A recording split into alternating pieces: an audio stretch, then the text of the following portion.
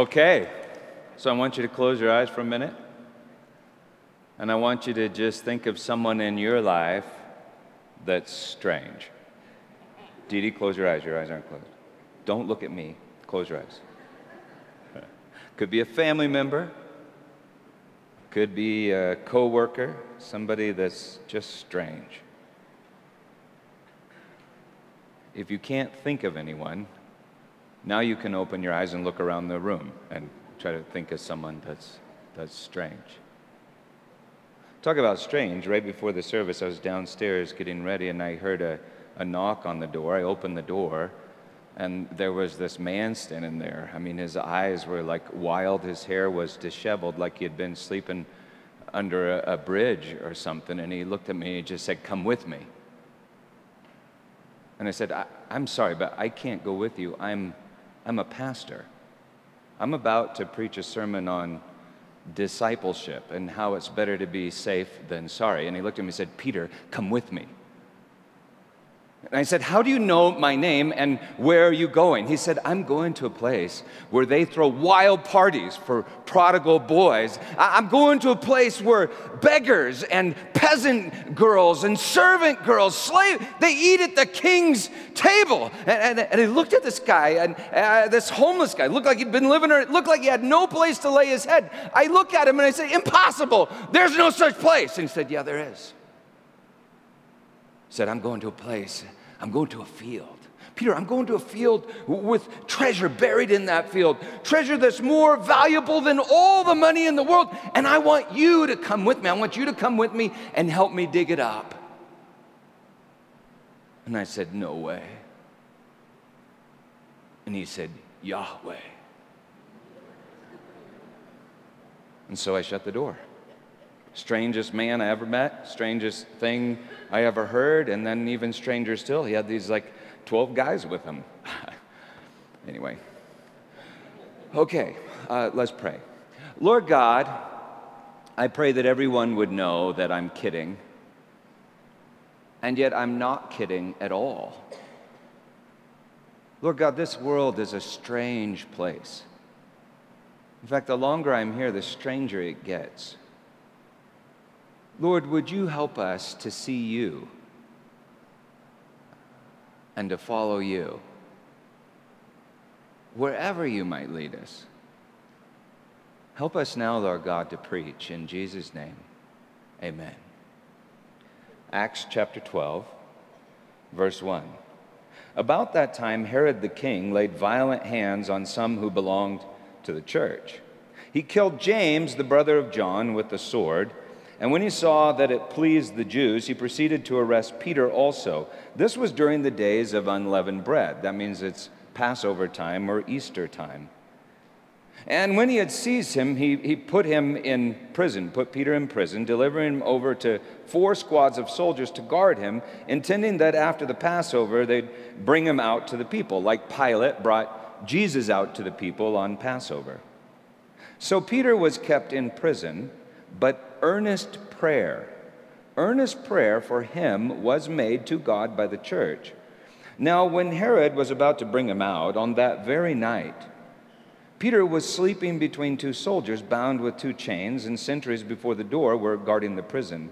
And behold, an angel of the Lord stood next to him, and a light shone in the cell. He struck Peter on the side and woke him up, saying, "Get up quickly." And the chains fell off of his hands. And the angel said to him, "Dress yourself and put on your sandals." And he did so. And the angel said to him, "Wrap your cloak around you and follow me." And he went out and followed him. He did not know what was being done by the angel. He did not know that it was real, but thought that he was seeing a vision. Peter doesn't know if this is real or not. He thinks he may be crazy. When they had passed the first and the second guard, they came to the iron gate leading into the city. It opened for them of its own accord, and they went out and went along one street, and immediately the angel left him. When Peter came to himself, he said, "Now I am sure that the Lord has sent his angel and rescued me from the hand of Herod and from all that the Jewish people were expecting." In other words, maybe I'm not crazy. When he realized this, he went to the house of Mary, the mother of John, whose other name was Mark, where many were gathered together and were praying, earnestly praying for his release, remember? And when he knocked at the door of the gateway, a servant girl named Rhoda came to answer. Recognizing Peter's voice, in her joy, she did not open the gate, but ran in and reported that Peter was standing at the gate. And they said to her, "You're out of your mind." The King James reads like this: "Thou art mad." Mene is the word in Greek, or mani. It's where we get our word maniac. They're saying, "You're insane, Rhoda. You're nuts. You're crazy." How do you know if someone's crazy? Before I could be ordained in the Presbyterian Church USA, I had to take a psychological test, the Minnesota Multifaceted Personality Inventory, the MMPI, to see if I was fit for ministry or just plain crazy. It was about 1985, and I felt crazy. I was going to school full-time, and I was working at Bel Air Presbyterian Church part-time, but was really full-time being a youth pastor. Well, this young grad student in the psychology program, she gave me the questionnaire, and she said, "Look, you can take it home and you can fill it out and you can mail it in to me for analysis." And so I did. I took it late one night in a very foul mood after finals, the night before we were to get up early and drive back to Colorado for Christmas break. There were questions like this: "Do you hear voices?" And I checked, no. I remember this question: "Do you like fire?" And I'm like, well, yeah, of course. Where would we be without fire? And then there was this question: "Do you think that there are people out to get you?" And I checked, yes, I know who they are. I can name them. They don't like me. They want my job at church. And then this question: "Do you believe there's a devil who hates your soul?" And I'm like, yeah, I checked it. And I remember thinking this. I remember literally thinking to myself, I remember thinking, dang, if anybody took these tests seriously, they'd think I was crazy. I mailed it in, went on vacation. Upon return, I met with the young grad student in the psychology department that administered the test. I met with her in order that she could have a personal interview with me and analyze me and send her conclusions to the folks at the presbytery who would decide whether or not I would be ordained. I remember I was in this great mood because it's after vacation. I had just worked out. I was feeling relaxed and rested and trusting. As she started asking me all these questions about myself, and I thought, this is so great. Someone that really just cares about me. We were just going along fine. And then she said, "Peter, do you do drugs?" I said, "No, I don't do drugs." She said, "Peter, are you addicted to alcohol?" I said, "Well, I really like beer, and sometimes I think I drink too much of it, but no, I don't think so." She said, "Peter, do you beat your wife?" And I said, "No, I don't beat my wife." And she said, "Well, you must have some way that you express your anger. Do you like violent sports?" And immediately I thought of backpacking, playing football after church and with my friends, and this is exactly what I said to her. I said, "Oh yeah! In fact, the more cuts and bruises I get, the better I feel." And at that she stopped. She leaned forward and she said, "Peter, this is going to be hard for you to hear, because you don't have any presenting issues, but you need to trust me. You have very serious psychological problems." She said, "You have a personality disorder. I don't know whether it's paranoid or passive aggressive, but unless you get extensive psychological help, your ministry will be a disaster and your marriage will fall apart in a year." I said, oh my gosh, that's really serious. And she said, "See, you're being paranoid." So I tried to just kind of relax, like it was no big deal. But then I started thinking about it and getting agitated. And I said, but this report goes to the presbytery, right? And the presbytery decides whether or not I'll be ordained or not ordained. And this is my life. This is why I came to Calvary. See, you're being passive aggressive. And I was trapped by the powers that be, certifiably insane. I mean, I literally had a certificate. Crazy, crazy. How do we know who's crazy and who's not crazy? Maybe she was crazy. No, there really are people who lose touch with reason. In fact, in the next paragraph, we'll look at it in 2 weeks, King Herod loses touch with reason. And psychological tests can be very helpful, so I'm certainly not discounting it. There are people who lose touch with reason and logic, but who those people are and who the logic is, well, that may not be so obvious. Pilate said to Jesus, "What is truth?" And the truth was standing right in front of him. You know, I think if you pay close attention, you'll find that sanity is often defined as the psychological state of those in power. So the king is very rarely insane, until, of course, he's deposed or dies. King Herod thinks Peter, James, and the early church are insane. In Acts 26, the Roman governor Festus, who followed Pilate, along with the Jewish King Herod, they accused Paul of being insane. Mani, the very same word they use for Rhoda. "You're a maniac, Paul." In John 10, the Jewish leaders accused Jesus of being insane. Mani, a maniac. You're like Rhoda, a maniac. In our country, we have a political system wherein the king is the person who gets the votes of the most people in the crowd, or at least that's the idea, right?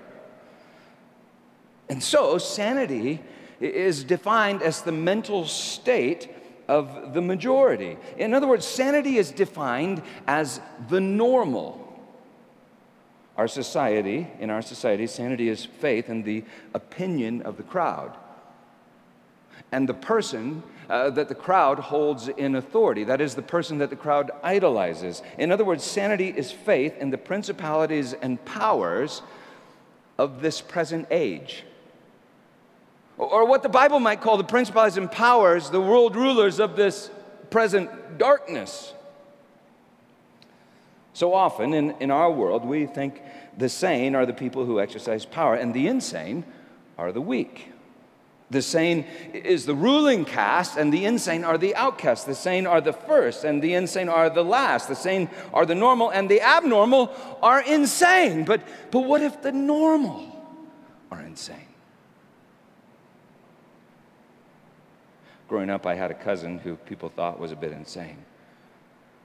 He wasn't like the rest of the family. I'll call him Gary. He had these wild eyes, and his hair was always disheveled, as if he had been sleeping under a bridge, and he probably had. He heard voices. He wandered the streets of Denver when he wasn't in lockdown at Fort Logan Mental Health Center. So when Gary spoke, people often didn't listen. I have a friend I'll call Karen. She came to me years ago with the craziest stories. And while I'd be talking to her, I'd suddenly realize I'm talking to another person. Her personality would just split into several different persons. And years ago, some of the voices weren't just persons, but demons. It was crazy. And people often did not listen to her. For years now, another particular woman has approached me in awkward situations and says, "God wants you to read such and such a Bible verse," and she'll just give me a Bible verse, and I'll ask, "What does it say?" And she'll say, I don't know what it says." She's not a Bible student, hasn't been to seminary, barely reads it herself, and at times I've wondered if she's insane. She's definitely strange. Well, anyway, people in our society often don't listen to the strange and judge them as insane, and sadly, people in church aren't all that much different. King Herod thought Peter and the gospel were insane. Then the church leaders thought that Rhoda and her good news from the door was insane. Acts 12, verse 12. He, Peter, went to the house of Mary, the mother of John, whose other name was Mark, where many were gathered together and were praying. Remember, they're praying earnestly for Peter's release. And when he knocked at the door of the gateway, a servant girl named Rhoda came to answer. Recognizing Peter's voice, in her joy, she did not open the gate, but ran in and reported that Peter was standing at the gate. They said to her, "You're mad, you're out of your mind." You know, grace, if you think about it, I think grace will always sound a little bit like Rhoda. Because grace is wonderfully good news that no one is qualified to hear. Seminary does not qualify you for grace. elected office by the majority of the people in your society does not qualify you for grace. The Minnesota multifaceted personality inventory does not qualify you for grace. All the good works and cogent thought in this world does not qualify you for grace. Rhoda is a servant girl, possibly a slave. She has not been to seminary. She never held elected office. We don't know how she do on the MMPI. And she says to the leaders of the early church, Peter is standing at the door, and they say, Rhoda, dear, you're hearing voices. They're thinking, surely God would not hide this from the wise and reveal it to babes like Rhoda. She probably can't even read. And on top of everything else, she's a woman, a girl. You know what they're like. Amen? They say, Rhoda, dear, sweetheart, this is an idle tale. Now that should sound familiar. In Luke's first version, and remember Luke and Acts originally were just 1 and 2 versions, just a few chapters before this, he records that it was some women who first went to the tomb on Easter morning and then reported that Jesus was no longer dead, no longer imprisoned in Sheol, and this is what happened. Now it was Mary Magdalene, Joanna, Mary the mother of James, and the other women with them who told this to the apostles, but these words seemed to them an idle tale. And they, the apostles, did not believe them. An idle tale. Foolish. You remember Mary Magdalene had 7 demons. I mean, but that had been pretty crazy. An idle tale, foolish. An idle tale until Jesus shows up and basically says, guys, these strange women are right. Now, go into all the world and proclaim the good news. You know, just the way that these foolish women, they just proclaimed it to you. To preach the gospel, you must be a fool. That is, you must have faith in grace. Knowledge of grace is not like taking knowledge of good and evil from a tree. Knowledge of grace is a gift given to fools at a tree. They say, Rhoda, you're out of your mind. You're foolish. You're nuts. Acts 12:15. But she kept insisting that it was so. And they kept saying, well, it's his angel. Did you get that? They're ready to believe that it's Peter's angel at the gate, but not Peter having been released by angels. Why the first and not the second? Well, maybe because they thought it up and they determined what's normal. Now, this whole time that they're arguing with Rhoda, Peter keeps knocking at the door. Peter must be thinking to himself, behold, I stand at the door and knock. Verse 16. But Peter continued knocking, and when they opened, they saw him and were amazed. But motioning to them with his hand to be silent, he described to them how the Lord had brought him out of the prison. And he said, tell these things to James and to the brothers. Then he departed and went to another place. He said, I'm out of here. Now you guys deliver this message to others, just like Rhoda delivered it to you. In other words, if you want to preach the good news, you're going to look foolish, because grace is not dependent upon your accomplishments and qualifications. You're going to look foolish because the whole world is foolish and the whole world thinks it's wise. Grace is foolish to people that believe the lie that they have created themselves with the knowledge of good and evil. But grace is the very logic of a world that is created out of nothing by God. The very logic, the very logos. Well, you're going to look foolish because the gospel is a joke. The gospel is a joke upon this entire fallen world and the principalities and powers, the world rulers of this present darkness. Rhoda is a joke like the gospel is a joke. Not because she's untrue, but because the world is untrue. Not because she's insane, but because the whole world is insane. And whenever a church buys into the way of the world and seeks respect from the principalities and powers of the world, it becomes untrue and it becomes insane as well. Easter is a joke upon the principalities and powers, the world rulers of this present darkness. It's a joke on Herod the king. It's even a joke on the church. It's a joke at the expense of all self-righteous, arrogant pomposity. And who gets that joke? Who laughs at that joke?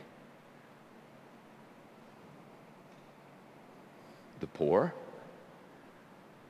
the weak, the disenfranchised, the powerless, the women, the slaves, those for whom this world has not worked, the last and the least. These people they know the truth. They inherit the earth, and the truth sets them free. So to get the joke, you can't take yourself or this world too seriously. But if you're the king of the world, or you're the king of your own world, like King Herod, and you read about him in a paragraph, or maybe an awful lot of Americans, wealthy and powerful Americans like me. Well, if you think you're the king of the world, well, it's pretty hard to not take yourself seriously and get the joke. Years ago, Susan and I visited Henry VIII's Hampton Court Palace in London. And one of the guards explained to us that each king had a court jester, the joker. And the joker would live off of the scraps from the king's table. And yet, the joker could say anything that he wanted to the king, and the king could not lift a finger in opposition. The idea was that a Christian king should be able to take a joke, take a fool. The idea was that a Christian king needed humility. He needed his suppositions questioned in order to be sane.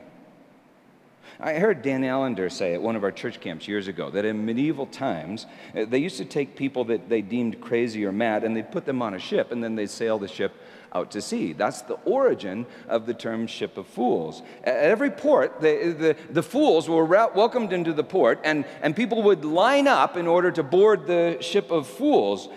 For it was believed that the fools had insight into mysteries unknown, and that they would challenge suppositions and give people new insights. St. Paul wrote this, "But God has chosen what is foolish in the world to shame the wise. God chose what is weak in the world to shame the strong. God chose what is low and despised in the world, even things that are not, to bring to nothing things that are, so that no flesh might boast in the presence of God." In other words, the church of Jesus Christ is God's ship of fools.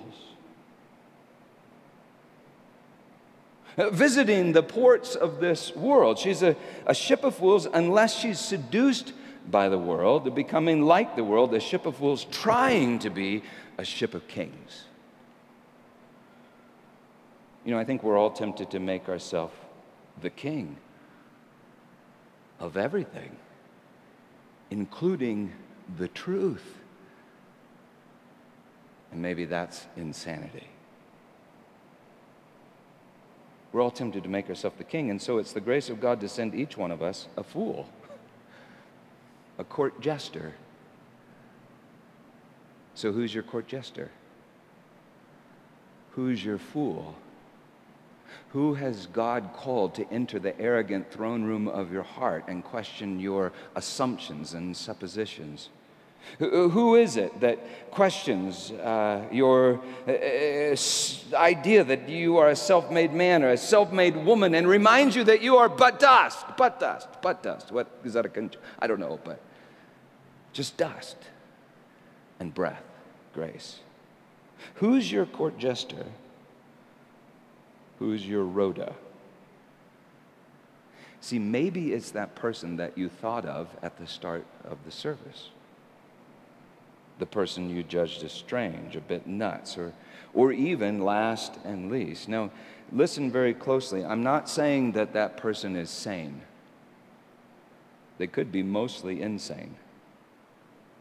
I'm not saying that that person is entirely right. They're probably mostly wrong, mostly dirt, mostly field. You know, each one of us is like a field, and Jesus told a story about this. We're like a field that contains buried treasure, a lot of dirt and a little treasure buried in the dirt. We're like dust that contains the breath of God, an earthen vessel that contains breath, and yet can be entirely filled with the Spirit. But even so, there's plenty of dirt, even in most Spirit-filled vessels. Remember, Jesus turned to Peter at one point. Peter, right after he had the greatest proclamation in the Bible, and he said, "Get behind me, Satan."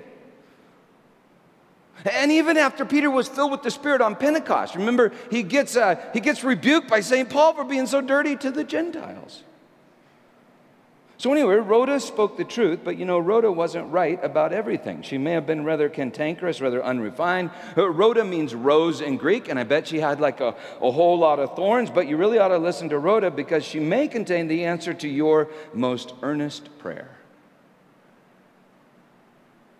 And for some reason, God has arranged it that way on purpose. So my point is, number one, listen to Rhoda because grace looks like Rhoda. And number two, although it can be humiliating, listen to Rhoda because that's how we learn, how we grow,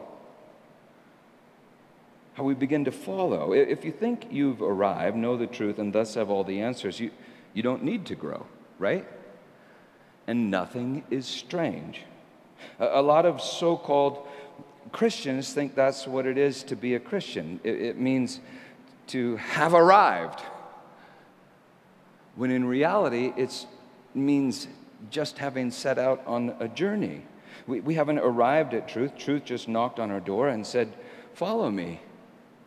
We haven't arrived at truth so much as just started to follow truth. We're disciples, followers, learners. We're going someplace that we haven't been before, and well, that's strange. A few years ago, in a freshman physics class at Duke University, a young male physics professor showed up in a red dress with red pumps and a red purse in his hand. He proceeded to lecture. He lectured the class for 40 minutes until one student finally raised his hand and said, "Prof, what's with the dress?" And the professor said, "Oh, thank you. At last, I'm so glad that somebody asked. I'm trying to make a point. You see, in the last several decades, there haven't been any new discoveries in physics. I think that's because we're attracting the kind of students that think we have it all figured out. We have it all explained. We have it all defined. So nothing is strange." And people like that don't make new discoveries. We need people that expect the unexpected. I think that's true in physics. I think that's true in theology. It's definitely true in life. We like to think that we have all the answers, explanations, and definitions. So we don't expect the unexpected, and we do our best to ignore the strange. We tune it out, and in that way, we build dungeons for our souls and never go anywhere. A few weeks ago, I led the funeral service for our friend Dan Kruger, who died in an accident on May 23rd.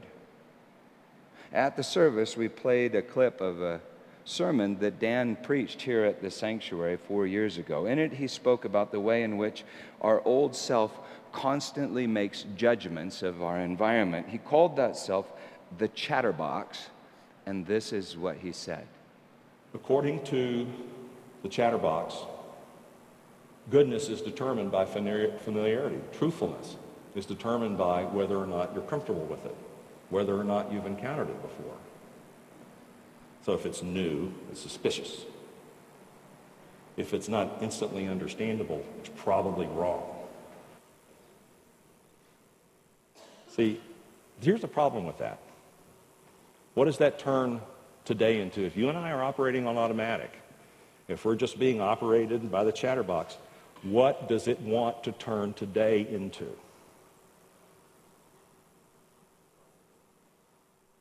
An instantly understandable variation of yesterday. See, I've been thinking about this for years. If I'm being operated by my chatterbox, then today is going to look about like yesterday, it's going to look about like the day before that, it's going to look about like the day before that, and tomorrow is going to look about like today, and the day after tomorrow is going to look about like tomorrow. My script is written. It doesn't want anything new. And this is kind of the hard part of the sermon for me, is kind of getting my mind around that. See, if nothing new is going to happen, what's the difference between that and being dead? So on May 23rd, Dan died. Or I should say, he died to death. He heard knocking at the door, and truth was standing at his door.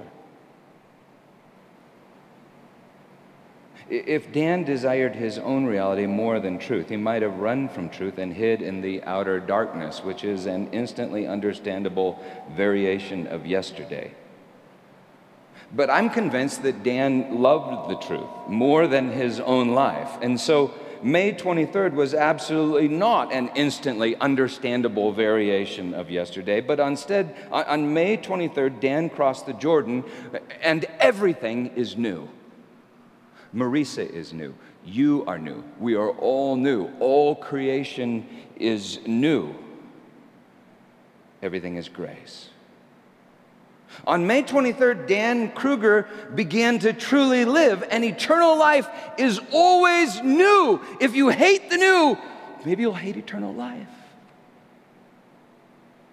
You see, one day you will literally see the truth standing at your door. And yet every day he is knocking at your door in preparation for the day that you both step through that door together. Every day he shows up in people like Rhoda, people in this room, even Dan Kruger. Dan used to say to me after church all the time, he'd say, you know what, Peter, everything really is grace. It's all grace. Everything is grace, Dan would say. But that wasn't just Dan talking to me. We're not just discovering truths like in physics. We're being discovered by the truth, who is a person. In other words, we only discover the truth because he chooses to be discovered. And get this, he chooses to be discovered, that is revealed, in and through people like Rhoda. Why is that silly story in the Bible? He chose Rhoda to go to the door. He chose Rhoda, not the emperor, not James, not John, not Andrew, not the seminary president. He chose Rhoda. Several years ago, I went to a family dinner with my crazy cousin Gary. And I say that because that's what Gary called himself. Peter, I'm your crazy cousin Gary, and I'm the sane one. Why am I the sane one? Because I have a Master of Divinity degree. As if that's not crazy at all, mastering divinity. Well, out of all my cousins, Gary may be the craziest, but he's also the sweetest. At dinner, while everyone was talking, I remember he leaned over to me at one point and he said, hey, Pete, did I ever tell you what really changed me? And I said, no.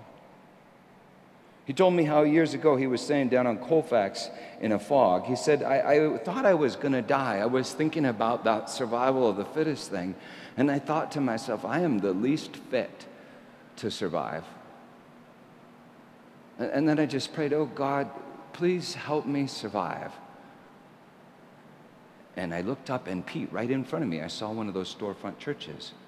I stumbled through this door, and this guy introduced me to Jesus.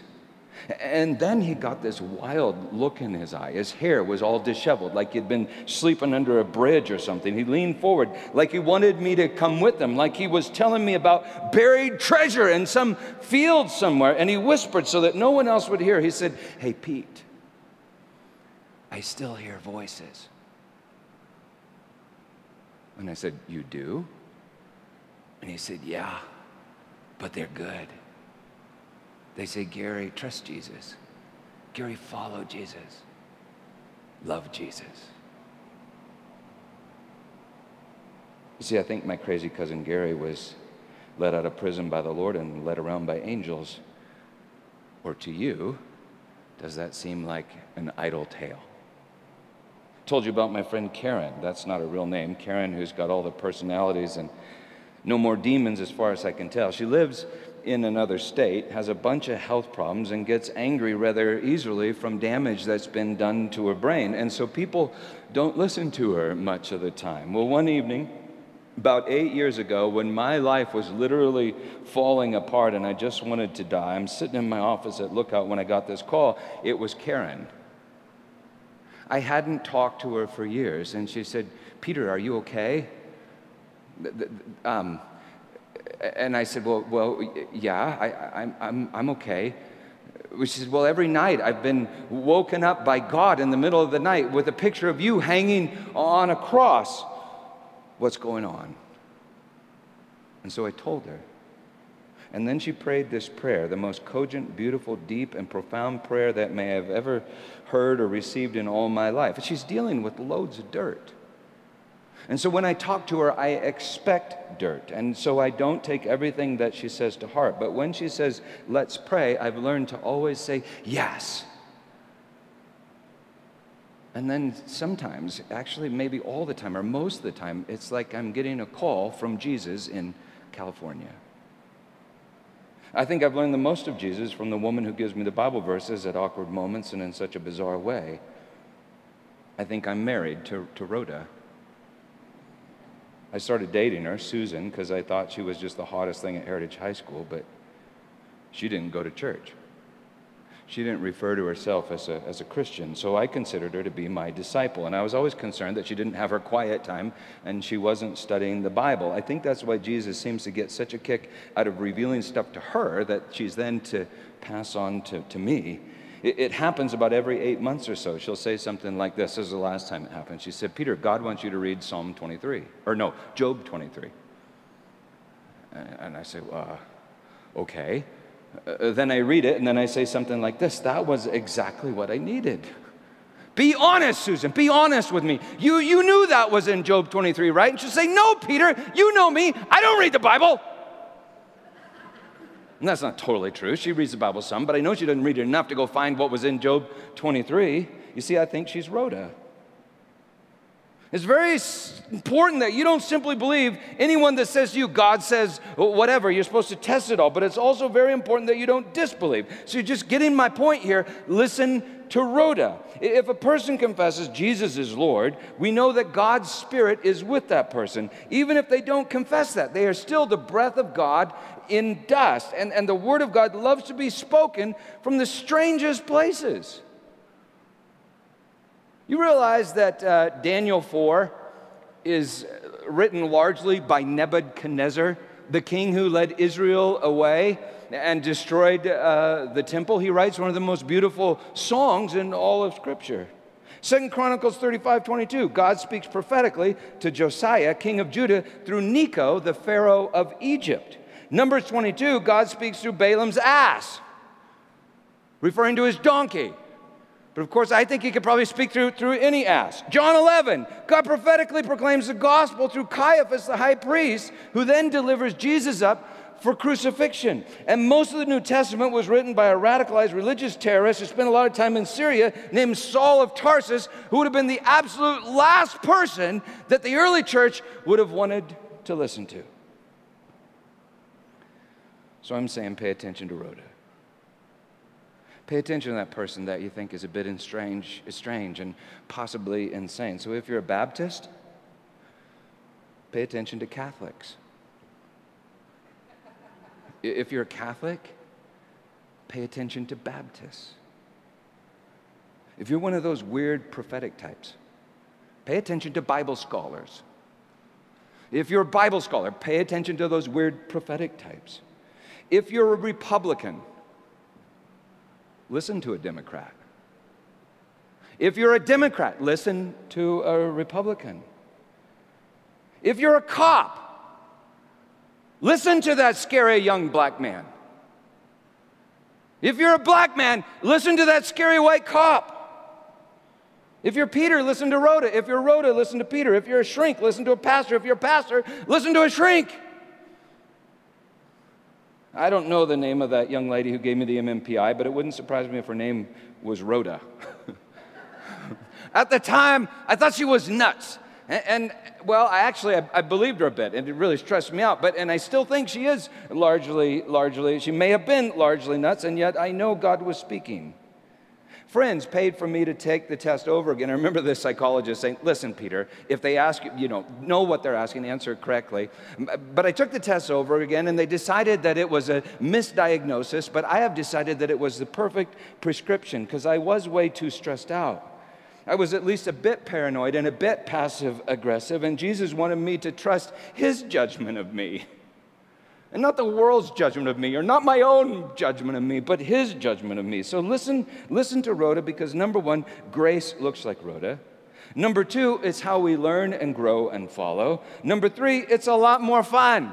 The kingdom of God is a party, but if you go to a party where everybody is just the same, well, that's no party. That's not a party. A good party has a whole lot of really strange people, and yet it is like Jim Morrison saying, people are strange when you're a stranger. So choose not to be a stranger, and strangers turn into the funnest of all friends. And listen to Rhoda, because number four, Rhoda is worth it. So even if Rhoda has nothing to say, even if Rhoda is thoroughly deluded, listen to Rhoda, because Jesus chooses to dwell in crazy Rhoda. Jesus is crazy for crazy Rhoda, and he wants you to be crazy for crazy Rhoda too. So in the end, what Rhoda says doesn't really matter as much as your willingness to listen to Rhoda. If you have all knowledge, so that you do not need the information that Rhoda has to give, but you don't love Rhoda, and so don't listen to Rhoda, you're nothing. 1 Corinthians 13:2. Jesus said, as you did it to one of the least of these, my brethren, you did it to me. So listen to Rhoda, because number five, Jesus is worth it. Jesus is the logos. He's the logic. That means the reason or the sanity. Jesus is sanity, but when Jesus walked this earth in a physical body, at some point, everyone judged him insane and refused to listen. But he's still walking this earth in his body, the church. As of yet, it's not a very obedient body. And yet it's still his body. There's a lot of dirt covering the treasure, but there's still treasure. Kind of like there's a whole lot of manger and not much baby. A little dinky baby, but still a baby. And if you are a wise man, you will seek him. So on the night that the truth was betrayed, he took bread, saying, "This is my body given to you. Take and eat." And in the same manner, he took the cup, saying, "This cup is the covenant in my blood. Drink of it, all of you." This is sanity. This is the truth. This is the treasure. This is the king's table. And now watch.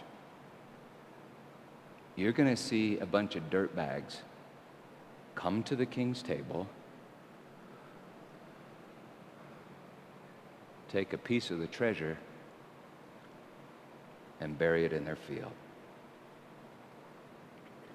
Believe the gospel, and you will listen to Rhoda.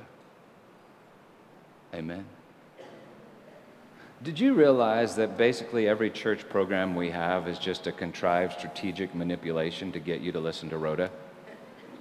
I mean, seriously, classes, whatever, all that, it's basically to get you to find the treasure buried in the field next to you. But if the government were to outlaw Christianity and raise the church building, well, you could still listen to Rhoda, and we would still be the church. That's what the church is.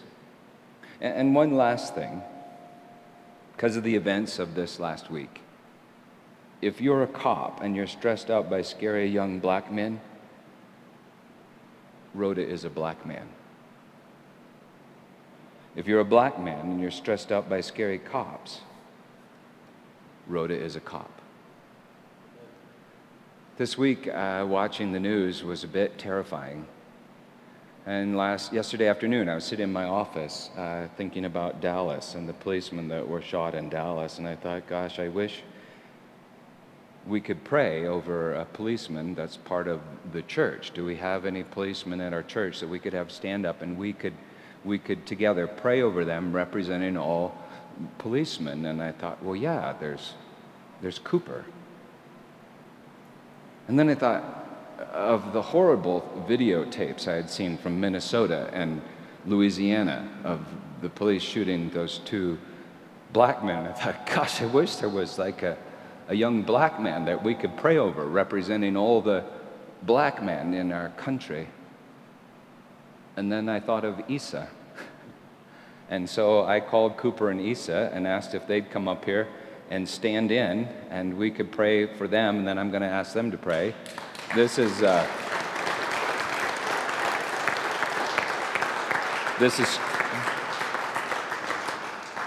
Cooper Grimes, and this is Isa Grimes. And if I were to be arrested, I would want to be arrested by Cooper. And if I want to hang out with anybody, I'd most want to hang out with Isa. Isa's just an incredible guy, been part of our church. The Grimes have been part of our church all along. And so you said this was cool, but I'd like to just pray over the two of you, and if all of you, maybe you could hold hands with the person next to you, okay? And then I'll pass you the microphone. You can just hold it, Isa, and then you guys offer your prayers as well, and then I'll close the service, okay? Because I'm getting feedback, let's walk further to the front here. So, all right. Lord God,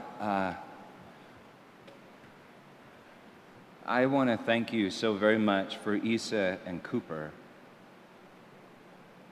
Father, you know what we need, and I think everybody's clamoring for better policies, better legislation, better policing, better systems, and Lord God, I imagine there are some systems that will help, but none of them will fix this.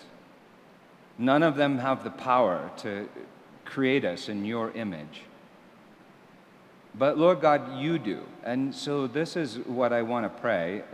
And this is why I was thinking of Cooper and Isa. I pray that every white police officer would look at every black man the way Cooper looks at his son Isa. Because I've seen it happen. He sees you in Isa. And Lord God, I pray that every young black man could look at every old white police officer, even you're not that old, Cooper, but could look at that white police officer and look at that person the way Isa looks at his dad and sees you in his dad. And then, Lord God, I pray that each of us could look at every other person that way, knowing that there's a lot of dirt, but there's treasure buried in there. And Lord God, those new eyes, that new heart, your spirit in us, that's what will change the world. So God, that's our prayer this morning. Lord, hear our prayers.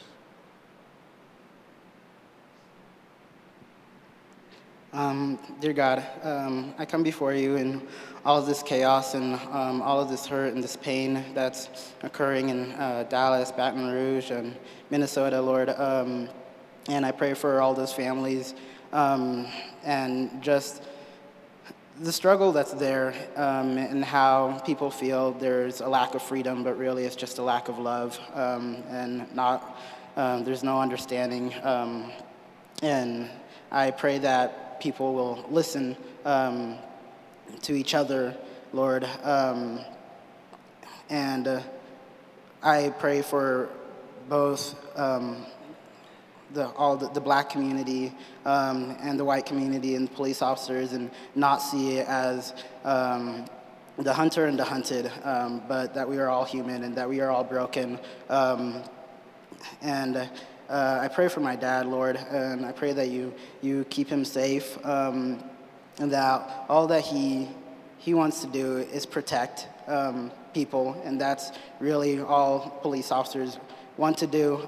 They just want to protect people, and I'm sorry for the situations that have occurred that have brought controversy in that,